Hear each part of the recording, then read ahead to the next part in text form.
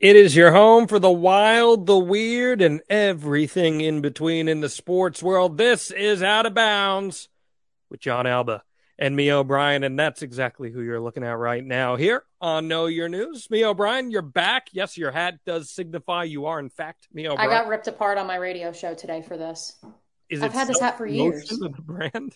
What? Is it self-promotion of the brand? No, not at all. I bought it from Francesca's. There's an like when you go to Francesca's, which is like a girly store, you go and there's in Florida, there's a JAX for Jacksonville, there's an ORL for Orlando, and Okay. there's an MIA for Miami. But obviously, I had to buy it Mm, for my own okay. purposes. For the Yes, brand. Got it. Okay. yes. Hey, So, I've also got the Jacks going. So well, I was listen, going to ask, so when Florida, you it were hurts. when you were a kid, was it hard for you to find in the gift shops where they'd be like, here's the license plate with the names on it. Here's the I was literally map. commiserating with an Uber driver this weekend in Kansas City about this because her niece's name is Mia. And she said, she goes, yeah, it's such a pretty name. Like, and I love buying her personal stuff because this woman's name was also kind of random. And so she's like, I could never buy those things. And I went, yeah, same. Never could buy the personalized stuff. My parents go nuts now because now there's so many Mias running around that like my mom will buy me the little kid mugs and the little kid name or dinner plate, dinner mat Right, things. right. Yeah, I have all of those. But yeah, so that's where I was, everyone. Thanks for joining us. That's where I was last week.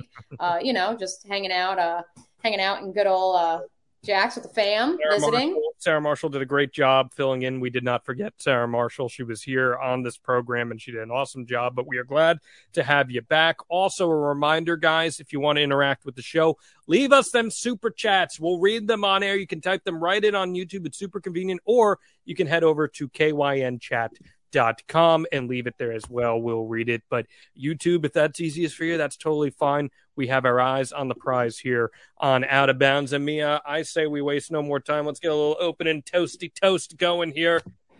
I I was would making love. sure I was promoting the link in case the music just went off there. Oh no, you're good. I would. Okay. I would love for you to lead us in our toast this week, given you just were in the barbecue capital of the world in Kansas City. That's up for discrepancy. But you were in Kansas City. You were gone last week, so give us a little something good this week. Yes, absolutely. I would like to cheers to, I'll start with this. I have been to Kansas City before. Mhm. I have never flown into Kansas City, but I had driven there from when I lived in Iowa. You may have heard a time or two that I lived in Iowa. And so I have driven there. Okay. Never flown in through the airport. We'll start with that. Nicest people in the world at that airport, which is getting renovated since they will be hosting the NFL draft next year. Okay. The Uber and Lyft drivers across the board, the nicest human beings, nicest drivers I have ever had. Is this a But toast to public it's, transportation? no, What's it's going to be a toast to the good people of Kansas City in the Midwest because I forgot how wonderful they are, John Alba. We get to this is the exclamation point. This is the climactic moment. On the field. It's 25 degrees pregame in Kansas City, which for you in the Northeast, everybody up there, that's normal. For me growing up in the Northeast, you would think it is. Unfortunately, however, now I live in Florida. So 25 degrees, pretty cold. The good security guards of Arrowhead Stadium just start handing me hand warmers. Put Wow. them in your shoes. Here you go. Here's another one. Here's another one. Okay. And I'm not even on the field during the game, but they went up to some of the other photographers and gave them to them. That's very And thoughtful. and all I could think was, meanwhile, the Jaguar security, not Jaguar, excuse me, Safe Security that runs TIA Bank Field, because it's not just for Jaguars, it's for everything else. They spend most of their time yelling at me. And so this cheers is for the good people Cheers.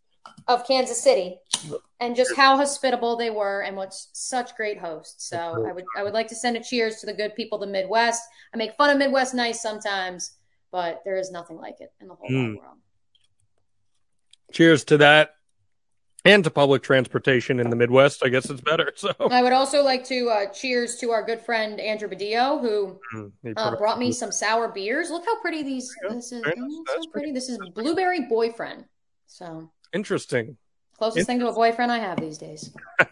Well, again, guys, leave us your super chats. Get involved with the show. We'll read your chat on air. The easiest way to do it is just right there on YouTube, or you can head to kynchat.com. Mia, we are not going to waste any more time. We're going to get underway here on Out of Bounds. You were not covering this game, but everyone was talking about instead that, of course, the Bills and Vikings game. This was one of the most insane regular season games you're ever going to see. There were mistakes all around, and There were capitalizing on mistakes. There were one-handed catches. And if you didn't catch it in the fourth quarter, this was so insane. The Bills appeared to have a 4-point win in hand. They got a 4th and goal stop. And then all of a sudden, at the goal line, coughed the ball up. The Vikings turned it into a touchdown. They took the lead, and we were off to the races. The Bills would then go on to attempt to tie it in overtime, but instead Josh Allen threw an interception, and Patrick Peterson would pick that off. The Bills no longer in outright first place. Instead, the New York Football Jets are up there. The Miami Dolphins are up there. One of the craziest games of all time. But Mia, this is a reactionary society, and people are saying it's the greatest NFL regular season game ever. Do you agree with that? No, because we thought that the Rams and the Chiefs in Mexico 4 years ago was the greatest game ever, and we thought that the Bills and the Chiefs playoff game last year in the divisional round was the greatest football game ever played in the National Football League. It's completely reactionary. I don't think Kirk Cousins is that legit. I think he's a game manager. I think he's done a very good job, and I would like to also give credit to Kevin O'Connell, their head coach. He was a first-year head coach, and he's been able to essentially just take this team that had talent already and ensure that they're not losing one-score games like historically the Minnesota Vikings have, and like the Las Vegas Raiders and the Jacksonville Jaguars find themselves continuing to lose because for whatever the reason, they can't eliminate those last-minute penalties or execute those last-minute game, whatever it is, whether it's not fumbling the ball or whether it's not getting a penalty or something like that. For whatever the reason, some teams are plagued by that. I give the Minnesota Vikings credit that they have been able to not be that team like they have been in the past few years. But I still think that they remain a quarterback away from getting over the hump into the NFC Championship game. This game at times was a beautiful train wreck. At other times, it was mystifying. The Justin Jefferson catch was truly... I like to try and be rational when I see things happen in front of me in sports. And I'm a big fan of recognizing greatness when it's in front of you. I think that was probably a top 5 catch I've ever seen in my lifetime, especially in context of the moment. Is that too much of a stretch? No, not at all. We knew OBJ's one-handed catch in the moment was one of the greatest catches, and it was nowhere near in that competitive of a football game when he had his one-handed grab. In this game, these are two teams that, at least in record in terms of wins and dubs, which many people tell me on my radio show that that's the only stat that matters, they're pretty high up there this year. And so this was two of the best teams, allegedly, in the National Football League going at it. They needed this win, and the Vikings got it done. And no, I think the funniest part for me, John, is do you know the 2 players that were taken ahead of Justin Jefferson at number 22 overall in the 2020 NFL draft? Do you know the 2 players that were taken at 20 and 21? Enlighten. At number 20, the Jacksonville Jaguars select the wrong LSU Tiger. They took Kayvon Chaisson, outside linebacker, defensive end, bench warmer. And then it gets better. At number 21, Doug Peterson and the Philadelphia Eagles select the wrong wide receiver, Jalen Reagor out of TCU, who now plays for which team, John? The Minnesota Vikings. It's a beautiful tragedy. I was watching this game and I tweeted the end of this. The Bills-Vikings game is like using a dating app, full of unexpected twists, turns, and critical mistakes. But occasionally you say, wow, that's impressive, before remembering how you got there. And I do think, though, there's a bigger question here. I mean, if we want to get into with the NFL nerds, Josh Allen he needs Tommy John surgery. Like, they're trying to avoid it, but feels like that. He needs Tommy John surgery. He is not 100%. He's a warrior. He's playing through it, and that's great. But there also comes a time where you have to say, like, yes, the Bills are competitive right now, and they obviously are. They don't have a run game. Right, but they've never had a run game, and neither do the Chiefs for what it's worth outside of their quarterback. But here's the thing. If you're the Bills, if this is your Super Bowl window and this is your year, obviously you don't want him to be gone for the rest of the season, but do you shut him down for a couple weeks and say, whatever, we'll take a loss here and there so that we have him for the stretch run? I would absolutely do that, because you have a little bit of breathing room with the expanded playoffs. That you know that you can rebound. You've got other talent aside from just him. So I'm definitely with you on that. And maybe by shutting him down and getting your running game going a little bit, you might be able to service yourself and make yourself more multifaceted as you try to make a postseason run. I want to say this. We have seen times in the past where guys have avoided Tommy John with different programs. Masahiro Tanaka from the New York Yankees, a pitcher basically tore part of his UCL in his first season with the Yankees in 2013, and he managed to avoid it his entire time there and was still very effective. So I do think if you're proactive with it, you can find ways around it. But with that said, it was clear watching this game and watching Allen that his throws were lacking a little bit of zip, but it was also his decision-making. We saw a lot of rookie decision-making from him. If you remember his rookie season, there was a lot of, well, the talent's there, but I don't know if he can put that together. And maybe he's so confident in his arm that he feels like he can make those throws, but when you're not at 100%, you can't be making those decisions. Correct. I mean, that's what taking the safety, Mia. Would I have what? Should they have taken the safety there at the goal line? Again, they had a 4-point lead. True. Yeah. I mean, and they're right there on the goal line. I didn't even think about it that way. Yeah, in theory, that would be a very Iowa move. Kirk Ferentz has done that a time or two and has been publicly shamed for it. But guess what? They won those games, including the infamous 6-4 win over Penn State back in 2005 or whatever it was. You got to eat a little crow sometimes in order to come out on top. And I just thought that was a really questionable decision making there. But I'll also say this much. I have an unofficial stat. It actually relates to an official stat in the National Football League. That is red zone turnovers. I like to call it the F-it stat.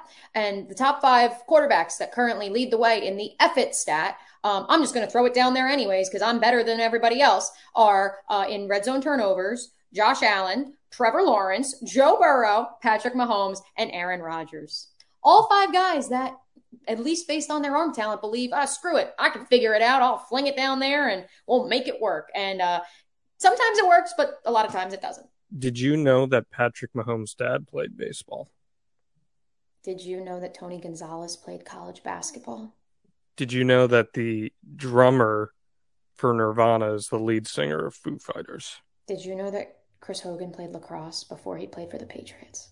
Did you know that Antonio Gates played college basketball? Yeah, so did Tony Gonzalez. They both did. Yeah. What's the new one? There's a new one that we wanted to add into our favorite cliche. What's the one we wanted to add earlier this year? I forget what it was. No, there's a million. You could go. That's my favorite game to play. But anyway, I think it's recency bias. Awesome game, but it also wasn't the prettiest game.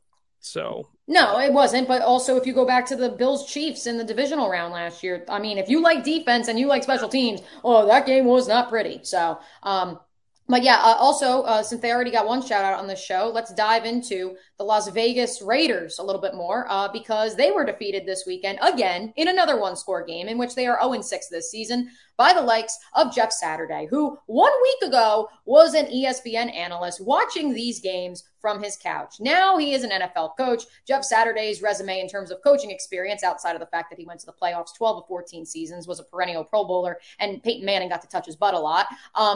The rest of his resume in terms of coaching reads, and I quote, I'm going to make sure let me pull out this book. Hold on. I want to make sure. Yeah, here we go. Let's read this properly, John. So he was a coach at Hebron Christian Academy in Dacula, Georgia. Okay, so we got that. And then I'm actually reading from the Northern Iowa Basketball Media Guide, but who cares? And then, that's right. He attended 2022 training camp, so he knew some of the names of the guys. And so therefore he was qualified to become the head coach of the Indianapolis Colts at the spur of the moment decision by who else but their infamous owner, Jim Irsay, who was only 63 years old. I found that out last week, John, and I was honestly stunned because maybe it's just my parents at 62 are in really good shape. Jim Irsay. Also, psychedelic drugs have that effect on people. Enough but the personal shots. Come on. I love Jim Irsay. He's the content machine that keeps on coming. I love him. Did you see the video of when they gave Jeff Saturday the game ball? It looks like an SNL skit. I'm here for it. So was the whole press conference last week. But anyways, I digress. The point is, the Colts, after firing their head coach, hired an ESPN analyst, one of their former players, but a guy who had never coached beyond high school, and they won a game. So my question is, number one, did Jeff Saturday deserve the job? And number two, is he going to be good at this thing? Yeah, we talked a little bit about this last week where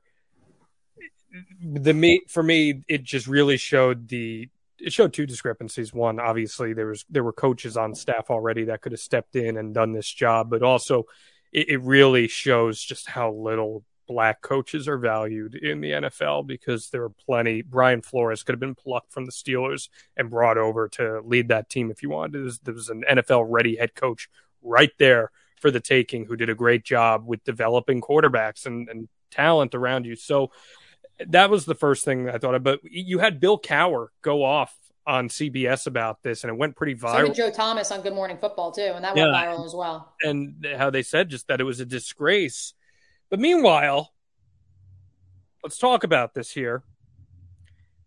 This is a fairly common process in the NBA and Major League Baseball, where guys, and I'm not saying it's right or wrong. And we're not talking about Ime Udoka and the whole Brooklyn Nets thing. We're talking about Aaron Boone. You're talking about Aaron Boone. You're talking about Dave Roberts. Jason Kidd retired and immediately became the Nets head coach and brought them to the playoffs. Derek Fisher. This is something that does happen in other leagues. Does that make it right? Who's to say? But it has proven that it can work. I think it's more so the manner in which it happened for the Colts that was the problem. I think if it was a postseason move or an off-season move, I don't think there's quite as much criticism here. Hell, John, we're literally avoiding the elephant in the room, which is the head coach that I had to cover for 11 games last year. Yeah. Urban Meyer. But Urban Meyer was at least a head coach prior to in the college ranks, correct? Which is true. But he had obviously never coached in the National Football League, aside from the deep dives that he claims to have taken that he did not. I think it was a deep dive down something else. Listen, but yeah, it turned into a cool story where the players just see that they love Jeff Saturday and he's great and all that stuff. But what a great degree of irony there is here in beating the Raiders, a team coached by a guy that spurred the Colts. And himself had some questionable decision-making in his first time as a head coach. And had questions about Jim Irsay, but that's okay. Sure, but my point being is, McDaniel was a guy that a lot of people were like, genius. He's got so much coaching experience under Bill Belichick. Give him a shot. Well, it's been a disaster there with Las Vegas with him. And he lost to a guy that never coached a game in his life and didn't even know half the players on his roster. No, and they also had a play caller who, at 30 years old, the former assistant quarterbacks coach, because they fired their OC too, had never called plays at any level, and they still won the game. Maybe it's one of those things where like they had no film on how Jeff Saturday was going to play this game out, and they just got. I do want to give two things. Number one, I do like Jeff Saturday. I think he's a good dude. I think he is a motivator of men, and like that's great. And if that's all he is, and he kind of sits back and otherwise just says like this is stupid, like you're being dumb, like and this works and this doesn't, and like he's like coming at it from that elementary perspective. Maybe Jim Irsay is a genius for this move. Also his like post game speech, like I'm like Jim Irsay or Jeff Saturday is a dude that I would want to rally around. Like he seems like that type of guy. So I will say that. I then follow that up with, Jim Irsay, when he hires Jeff Saturday, he's quick to note about, well, look at his playoff experience, 12 of 14 years, perennial Pro Bowler. John, do you know who else is currently on the Colts coaching staff? John Fox, Gus Bradley, who's there. A guy by the name of Reggie Wayne. Yeah. Do you know who Reggie Wayne is? I've heard of him. What did he do in the National Football League? He caught passes from Peyton Manning.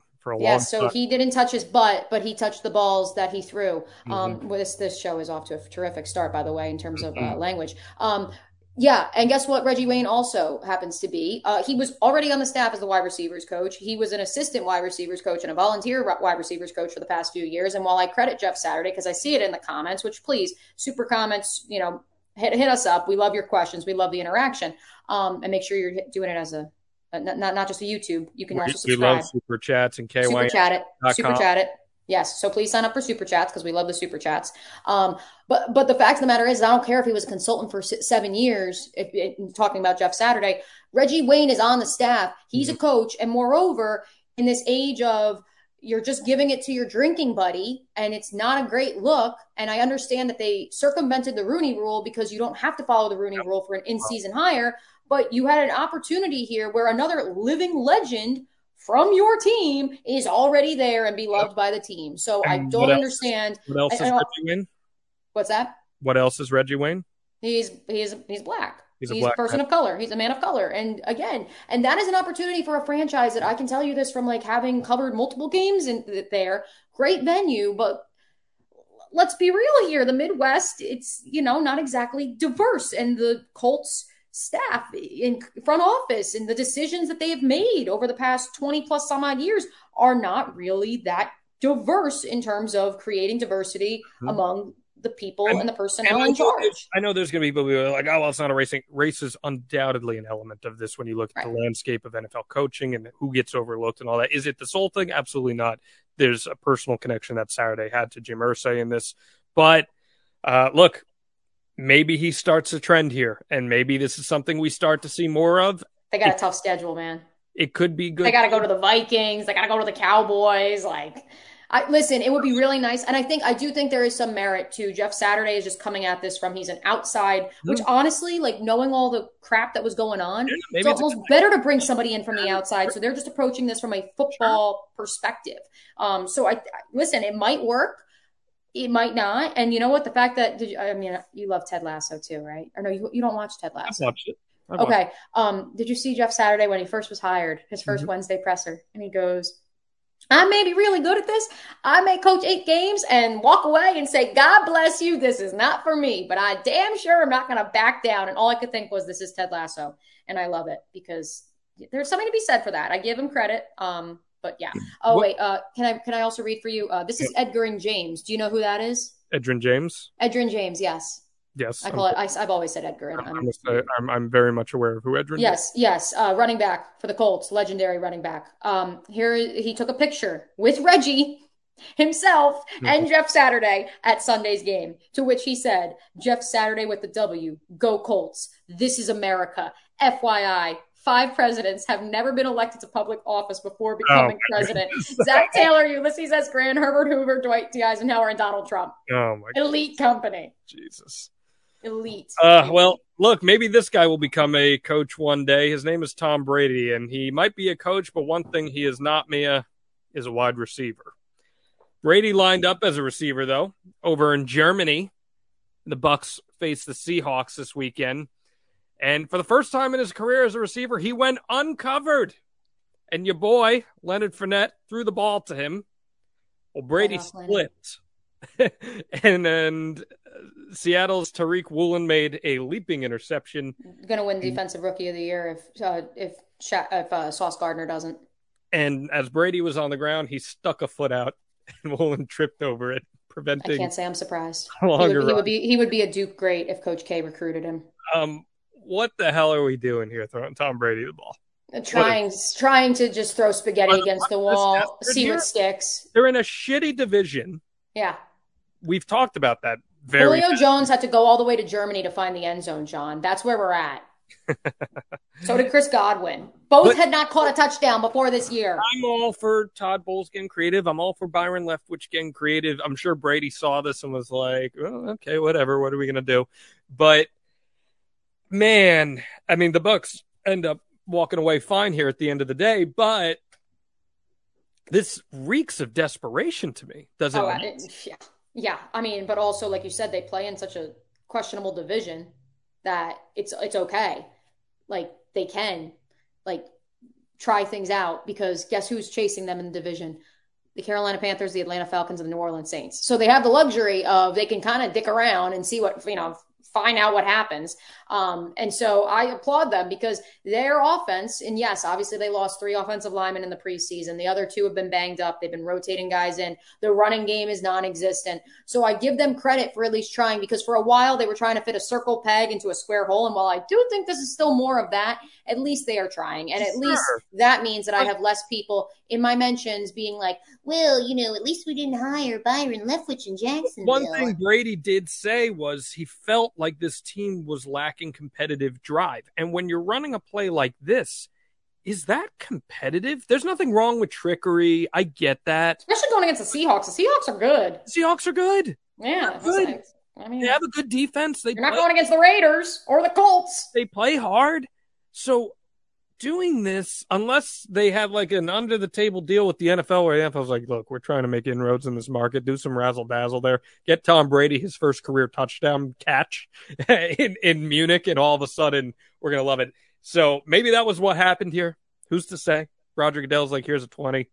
Todd Bowles slips it under. They're still going to win the division. That's the fact of the matter. Is, you know what? Because in terms of having the roster talent to compete with Tampa. The Falcons, well, technically the Saints are next, but the Saints are so far out of it, it doesn't really matter at this point.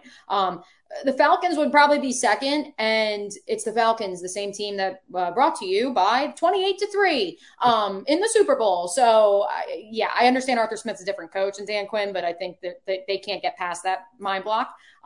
So the Bucs are still going to win the division. I'm not worried. And I think that this was just another attempt of, you know what I'm going to say? I'm going to say this, John. Okay. And I've never been a 45-year-old divorcee who gets a tattoo and shaves my head or something like that.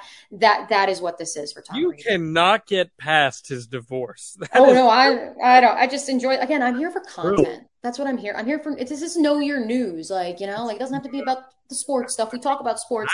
You love his divorce. Well, I don't like. I will say this: I don't agree with TMZ going after. Apparently, Gisele's dating their kid's jujitsu instructor now. That's weird. The divorce was finalized like 3 weeks ago. Like, let it be. Let the body, get cold, and then we can worry about that. What'd you think of the product in Germany? Do you think that was a good venue for them? Yeah, I did. I really did. And the audience seemed so into it. Not that it's not in Europe. In London. They had to embody every bad habit about American sports. Right, but they went and they got their overpriced hot dog, Mia O'Brien. They went and they drank their overpriced beer, and then they did the GD wave.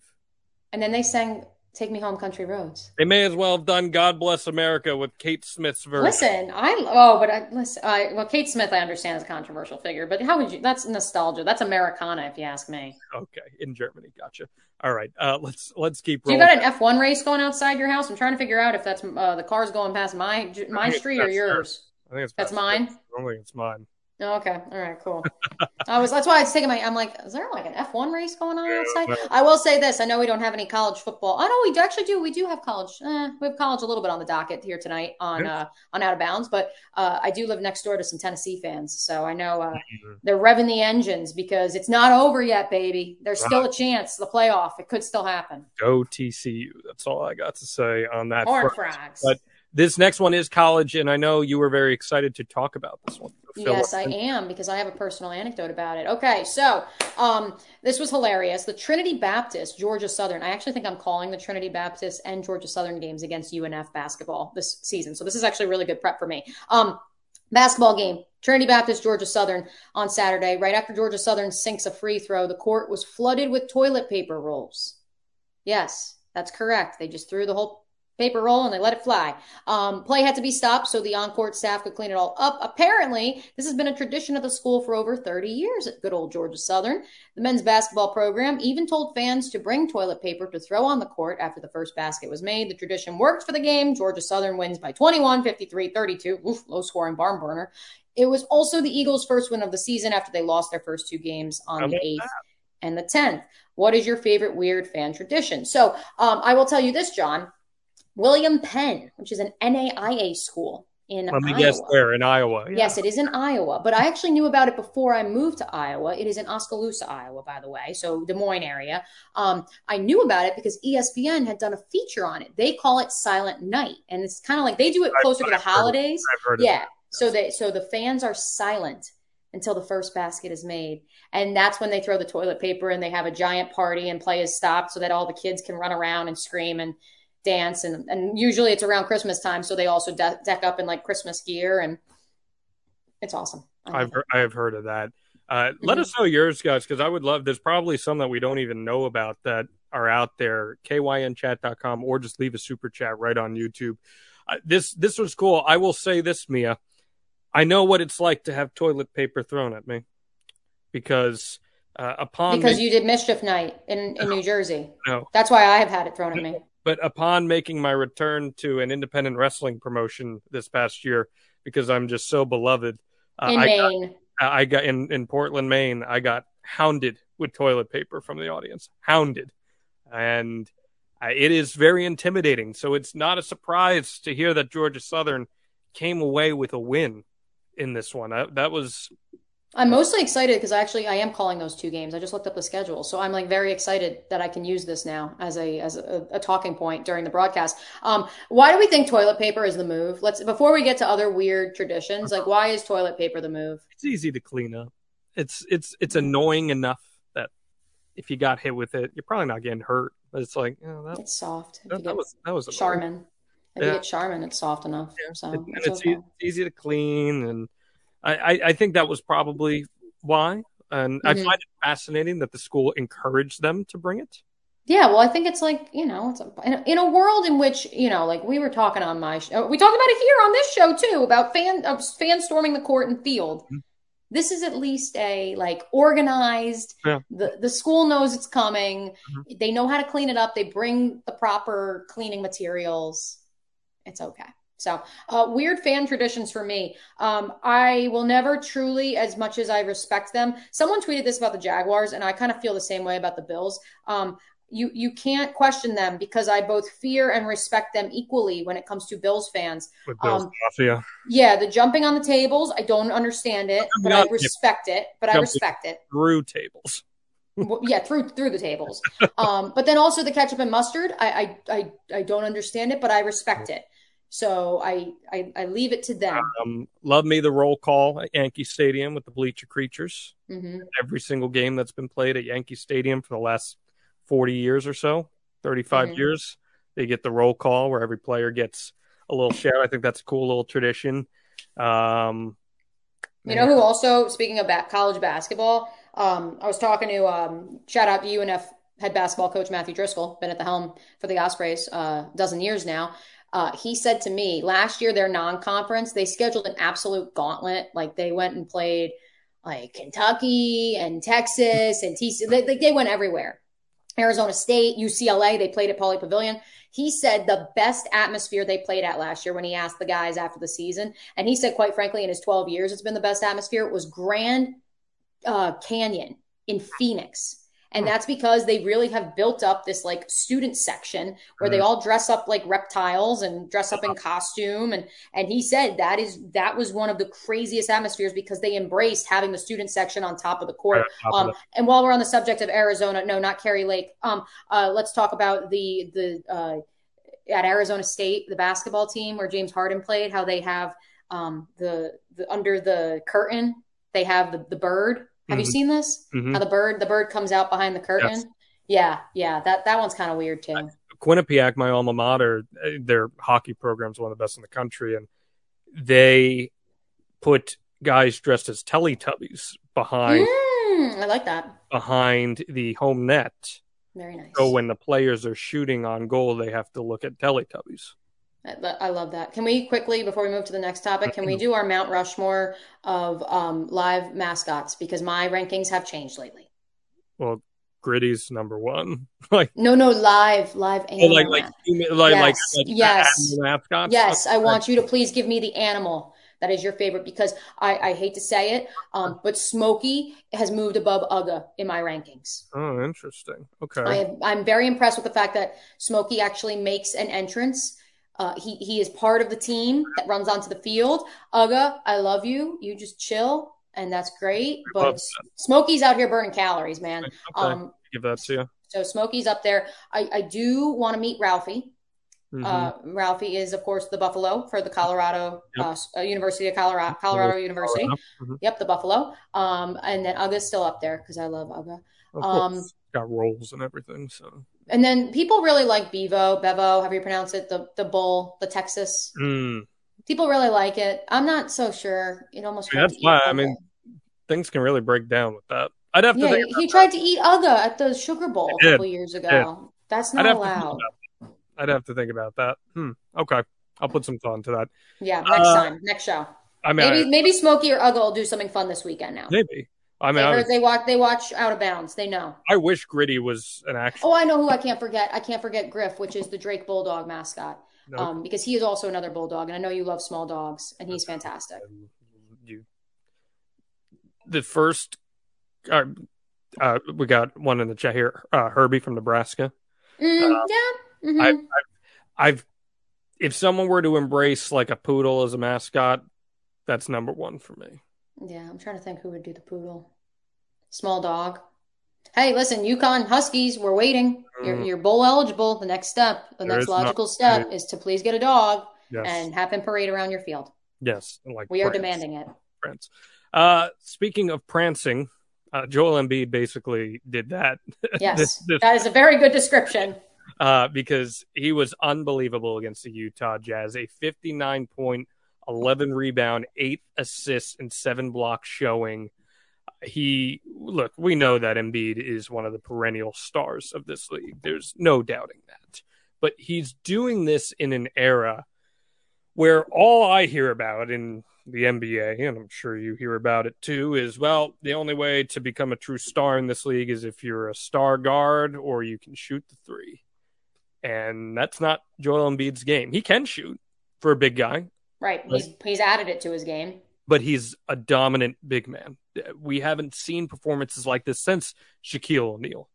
That's the caliber of what this is at. So how odd is it that we have an outlier like this? And can this be a path to reinvigorating the big man in the NBA? Because I love a good big man, and there just aren't that many of them anymore in the NBA. So I'll say this much: the big man has evolved. He's no longer. Now. Right. He's no longer. He's no longer Shaq. He's not going to post up to the basket. It's not Hakeem Olajuwon. That's not the game. You have to be Nikola Vucevic to be successful. Right, but I would tell you, Nikola Jokic has been the MVP how many years running now? And Giannis Antetokounmpo won an NBA title 2 years ago and is also a top 5 player in the league. And so I believe the movement is already here, courtesy of the non-Americans that play in the National Basketball Association. But I will tell you this, John. I am an AP top 25 voter. Again, second year in a row for men's basketball. I am not alone in when I read you my personal preseason All-American list, because all but one of these players did make the first team preseason All-American list for the AP top 25. Oscar Tshiebwe, the returning player of the year from Kentucky. We don't know if he's actually going to play, but that's a story for another time. Drew Timme, Gonzaga, obviously not your traditional big man. He's the new Perry Ellis. He never seems to graduate, but he obviously plays more of a forward center position, even if he does step out and shoot. Armando Bacot, UNC, similar. Hunter Dickinson from Michigan is probably the biggest thing, closest thing to a throwback that you're going to find in college basketball right now. And then I do have Jaime Jaquez of UCLA, who plays more of a wing role, but that's the only wing in my starting 5. And there was a lot of discussion among the AP voters and a lot of national college basketball media of, it was pretty much known because they were like, there's a very good chance that 4 of the 5 players are bigs. And when you're making this list, they want you, have the point guard, have the shooting guard, have this. And everyone just said, no, I'm going to pick the 5 best players. And it just happens that 4 out of the 5 of them are big men. And so that, I think, is going to be great for the NBA. While I don't think all those guys translate to the National Basketball Association, we are seeing, because these guys are having success in college, we are seeing the next generation of big men say, okay, I do want to play in the NBA, though, so I need to learn how to shoot the 3, but I still can post up if I need to. I'm just curious if the coaching mentality changes when you have a guy like Embiid show up in the NBA.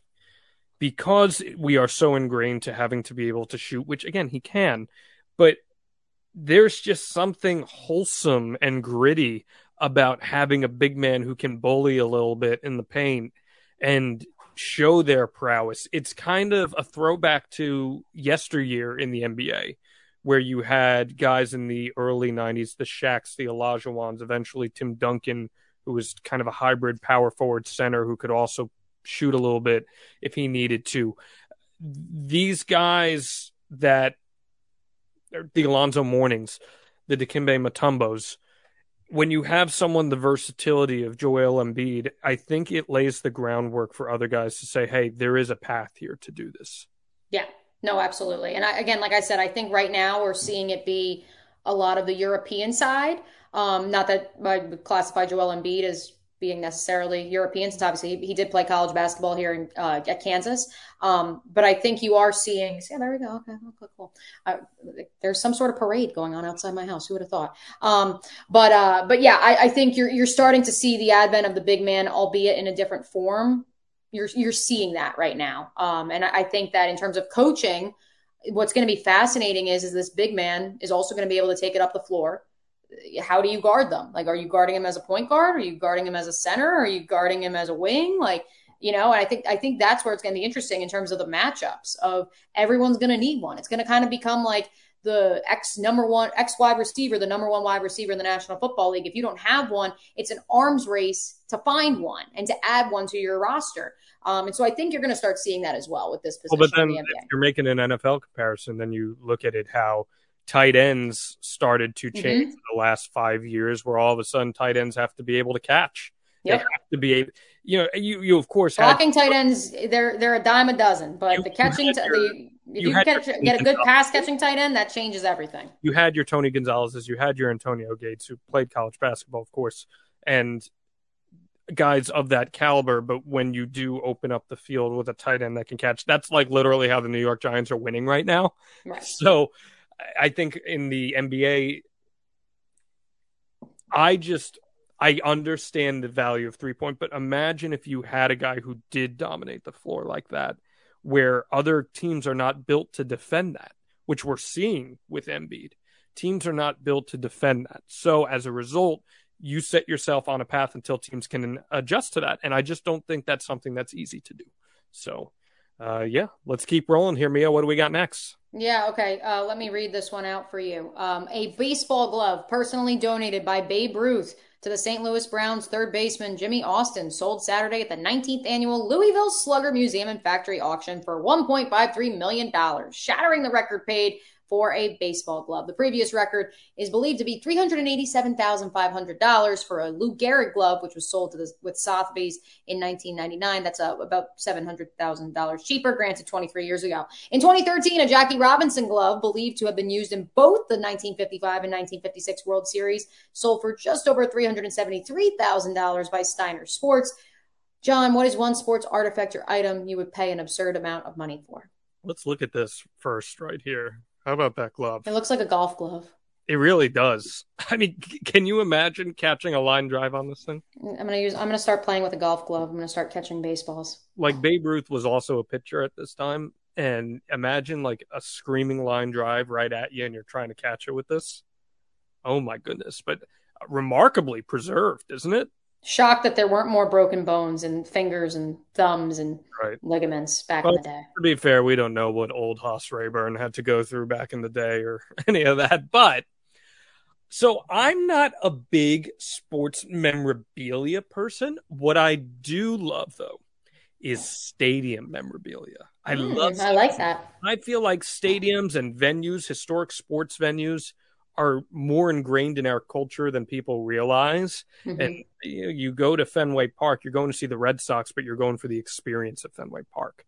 You've been to Daytona International Speedway. You know, when you walk in there, there's just something different about walking in there than other venues. And you've covered Watkins Glen and all that stuff. It's just different. It's not the same. So for me, if I were to spend big money, it would have to be on something stadium memorabilia wise. And I think it would probably be OG Yankee Stadium memorabilia. I will one day, when I have enough money to afford my own man cave, I will get a pair of Yankee Stadium seats. No doubt about that. That will be. But you're also experiences over memorabilia. I very much so, 100% of the way. But if I had to, it would be that. And I think part of it too, Mia, is that when you're a sportscaster or a sports reporter, you kind of lose a little bit of, because you have to remain impartial, you lose some of that the fanism. You lose the fandom, but you also lose that mystique around players, right? Mm-hmm. So I'm not going to go out there and spend $100,000 on a signed Derek Jeter thing. You understand what I'm saying there? You want to know who does? Who? Doug Marrone. So former Jacksonville Jaguars and Buffalo Bills head coach Doug Marrone, good personal friend of mine, huge Yankee fan, grew up in the Bronx, grew up a stone's throw from the Bronx. This man, John, and yes, he obviously has a lot of money from coaching both in the college and NFL ranks, but he spends, outside of obviously, his children and his wife and his family, this man spends every free dollar he has on memorabilia. He has Babe Ruth. He's got Lou Gehrig. He's got Mickey Mantle. He's got every signed baseball and bat you can imagine from the Yankees. He couldn't wait to show me when I was at his house a couple years ago. He's just got like a whole wall of it, which like My thing is like it was super cool to see, and like I got to hold it, but then like what happens after that? Wore off after that. I'm like, okay, this is great, but I have like, I have a Tanyan Sturt signed ball over there. If oh, I that's of love any Tanner value Sturts. to you. I have a Flash Gordon signed ball at my parents' house. Flash. Flash Gordon and Paul Quantrill. That's all I've ever Okay. asked for in Cal this life Quantrill of for sin, the right? Giants. Relief pitcher signing my ball that Mr. Met gave to me at a Yankees Mets game. Interesting. I had Yes. Vance Wilson, the backup catcher for the 0-2 New York Mets, sign a hat that said Quad Squad, which was an off-branded hat for had the Yankees beaten the Diamondbacks in the World Series. That is a very niche story that I have. But That is. what is something that you would pay a lot of money from in the sports memorabilia realm? In the sports memorabilia round. See, music memorabilia, I'd be more inclined to, but Yeah. sports memorabilia specifically. Yeah, I mean, I think it's, for me, I mean, my only team that I really cling to a super fandom to would be the Yankees. And so I would say something from the old Yankee Stadium. I do love the thought of seats from a stadium. I was just at one of my friends' houses who I was at last Saturday, I forget when it was, but I was over there and they have the seats from the old Brave Stadium. And then they have a couple from when the Jags did the renovation at the Gator Bowl as well. So he literally has two sets of stadium seats. That's really cool. And again, you want to know why I like it? Because you can use it. Like it's super cool to see, Yeah, and it's an artifact, but you can use it. I just don't. And it's like you're watching the game in the old seats. How cool is that? Exactly. I just don't like. I love like memorabilia. Like I love memorabilia and the thought of it. But spending all that money when you could use that money to like get an experience, Right. something you're going to use. Like No, it's only when you have FU money can you do these sorts of things. In my it's opinion. true. No, but there are people like I could tell you this. Like we've got a lot of Jags fans here in town that like they go around collecting Interesting. signed jerseys and like they put it up in their man cave and we get pictures of it and God bless them because I would not want to be using my money to frame up these jerseys that are signed and inevitably the player gets traded away 2 years later. So that would just not be me. I prefer the experiences. That's why I want to shout out my boys, Chris Ebrio, Eric Dunn, who are on a mission to go to every NFL stadium, Jags fans here in town, and they drop their money and they go. And Eric, number 18 yesterday. So listen, let us know yours, guys. If you would drop a ton of money on some sort of sports artifact or memorabilia, leave us a super chat on YouTube or kynchat.com. We got one more topic here to talk about on this edition of Out of Bounds. This was, I love this one. This is so great. We just did an episode of my podcast with Matt Hardy, The Extreme Life of Matt Hardy, which drops every single week at extremehardy.com, about the time that he boxed Evander Holyfield at Madison Square Garden as part of a segment. And he said Evander Holyfield was a super cool dude, very easy going. His kid played at Georgia too. So when I saw this story, I was like, this is a perfect one to end our show with. So what do we see here, Mia? Who are those two individuals? Well, the man with the tattoos is Mike Tyson, John. I know that much. And the other man is Evander Holyfield. Yes. Two great legendary boxers. For the first time here on Out of Bounds, we are going to talk boxing, but we're really not talking boxing. No. They have partnered to create and deliver holy ears, which are edibles in the shape of an ear. Of course, you might recall Evander Holyfield had his ear bitten by Mike Tyson more than almost 25 years ago now. It's just crazy. 1997, yep. Yeah. So this went super viral at the time, if you could do that. And Tyson was certainly a questionable character at that time and place. But it seems bygones are bygones, and they have put this behind them. Mike Tyson has been an outspoken advocate of cannabis and cannabis products. And Tyson said, if I was on cannabis, I wouldn't have bit his ear, referring to that incident in 1997. How oddly wholesome is this, Mia O'Brien?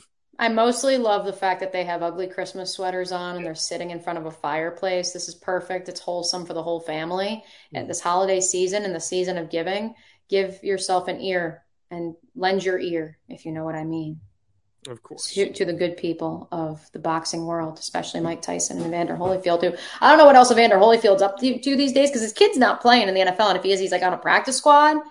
So I don't think like I don't know He what was else doing to. a lot of those like celebrity boxing things for a while, Yeah, but I don't think he's doing much of that. Mike Tyson was at a Jags game a couple of years ago, Mike so I Tyson think shows up. Yeah, well, he and Tony Khan are like boys. yeah, he's just hanging, he's chilling as he should. So why not come up with this? So wait, so do we know what flavor are the ears? Let's see. I can try to find that out here. Yeah, like do we know exactly what they taste like? Like is this like Birdie's beans, every flavor beans or whatever it is from Harry Potter, where like you got earwax as a flavor or booger and I mean they wouldn't do that, I but mean, that'd be cool. I don't know if you've ever had an edible. You don't need to reveal if you have or haven't, but typically they come in different flavors. I'm looking to see if I can find what the flavors are. No, it does not appear to be that readily available. Tyson 2.0 is the manufacturer of the cannabis. And on going through a quick look at their site, it would appear I'm glad the website is launched. We're able to let the people know where they can lend their ear uh, it's a or get lot an ear full, if you know what yeah, I mean. it's a lot of merchandise that is related to it. It doesn't Mm. look like they have actually officially rolled out any. Yeah, they haven't officially rolled out any cannabis laced products as of yet. So this will be the first on that. So maybe I'll give it a try. We'll do a little on Maybe air. that can be the weekly wager. Maybe, yeah, we'll see. Let's So see. you go, how much is it running right now? I mean, shipping and handling is probably I more. don't think they've even priced it out yet. But typically, an edible would run you a good chunk of change, and if it's got Mike Tyson's name attached to it, chances are Does it's. it come in a box with his face on it? I hope it comes in like a box that's the shape of an ear, and yeah, Nah, that's true. I didn't even think about that. yeah. I mean, come on now. Yeah. So yeah, I'm all about this. This is very wholesome, and I think this is a great way to wrap our discussion here. Now, I didn't hold you to the weekly wager from last one because we had a week in between, but again, your Phillies lost that World Series, so you are winless here in the week. I am. Yeah, this is not good. But I'm gonna give you a chance. I was 3-0 in fantasy this week, though. Okay. First time this year, so the tide's about to change. Okay. Well, I'm gonna give you a chance here to redeem yourself. Okay, let's do it. One of the stories I've been paying a lot of attention to this year in the NFL is what Justin Fields has been doing with the Chicago Bears. The dude he set the rushing record for a quarterback a couple weeks ago. He was killing it again yesterday. As much as I'm Team Trevor, I am still Team Justin Fields. I'm so glad that it's turned. It is as the Lord intended. Sorry, Jets fans. No. Trevor Lawrence and Justin Fields are the two best quarterbacks in the class of 2021, as the Lord intended, and I am very happy about that. Because the NFC South has been a discussion point on our show, the Bears have the Falcons next week. I'm going to set an over-under here, okay? Okay. 120.5 rushing yards for Justin. Rushing yards, not total yards. You got rushing yards. No, I'm saying he's gonna not totally. He's gonna throw past that easily against the Falcons. I'm talking rushing. I mean, this is a guy that's set rushing records here. Yep. So 120.5 rushing yards against the Falcons, a bad team. Yes. Are you going over that or are you going under that? I'm going under that. I think 120 is probably a good benchmark. I think the Falcons' run defense has actually been halfway decent throughout the course of this year. It's been a little all over the place, but I'm trying to give you a layup here because you're. What, you want me to go over 120? No. I'm saying I'm trying to give you a layup to win here. Yeah, I'm going under. I'm saying 120 is the benchmark. Okay. All right. I also think that the Bears have two pretty, serviceable running backs in Khalil Herbert and what's going to happen and David Montgomery, one great Iowa State Cyclone. Dude's going to break like a 75-yard rush in the first quarter. And you're going to be texting me, and it's the Jags bye week, so I will be calling a basketball game, and I'm just going to see my phone blowing up. I'll be like, "Thank you, Justin Fields, love you." All right, so I was going to go 100, but I'm going to go 120.5 here. Okay, so if he goes under, you will win. If he goes over, I will win. And because it's the season to give, this is holidays, the loser of this will have to donate $20 to a charity of their choosing. I love that. That's a very nice, not bodily functioned wager. I love that. So that will be our weekly wager. We've put our wager to the test in terms of what our bodies can sustain, which after all the barbecue I ate this past weekend, yeah, you haven't had to, but I have. After all the barbecue I ate this weekend, John, probably best we give my body a week off. All right. So that's our weekly wager. We appreciate you guys tuning into this edition of Out of Bounds. Mia, anything that you'd like to add here as we wrap up? Any plugs you'd like to throw out? No, just I look forward to every week just getting to cheers with my good friend John. And as I tell everyone, and I will tell a lot of our first time listeners, since I see a lot of super chats out there, this is literally the conversation that John and I would be having at 1 a.m. When we're either just venting to each other about the biz or just driving back from random college football games in the middle of the night. So I hope you enjoy our discussion each week, and I hope you come back for more. Yeah, this is not a super chat, but I'll post it up anyway just to comment on this. I am not putting my hair on the line. That ain't happening. So I can't wait. Thank you, Eddie, for the idea. Get that out of here. Okay. Next week. Come on back. No, we're not doing that. So appreciate you guys. We'll see you next week right here on Know Your News and Out of Bounds. Roses are red. Violets are blue. I click the subscribe button. You really should too. If you like videos about real news stories that are funny, stupid, or weird, subscribe now.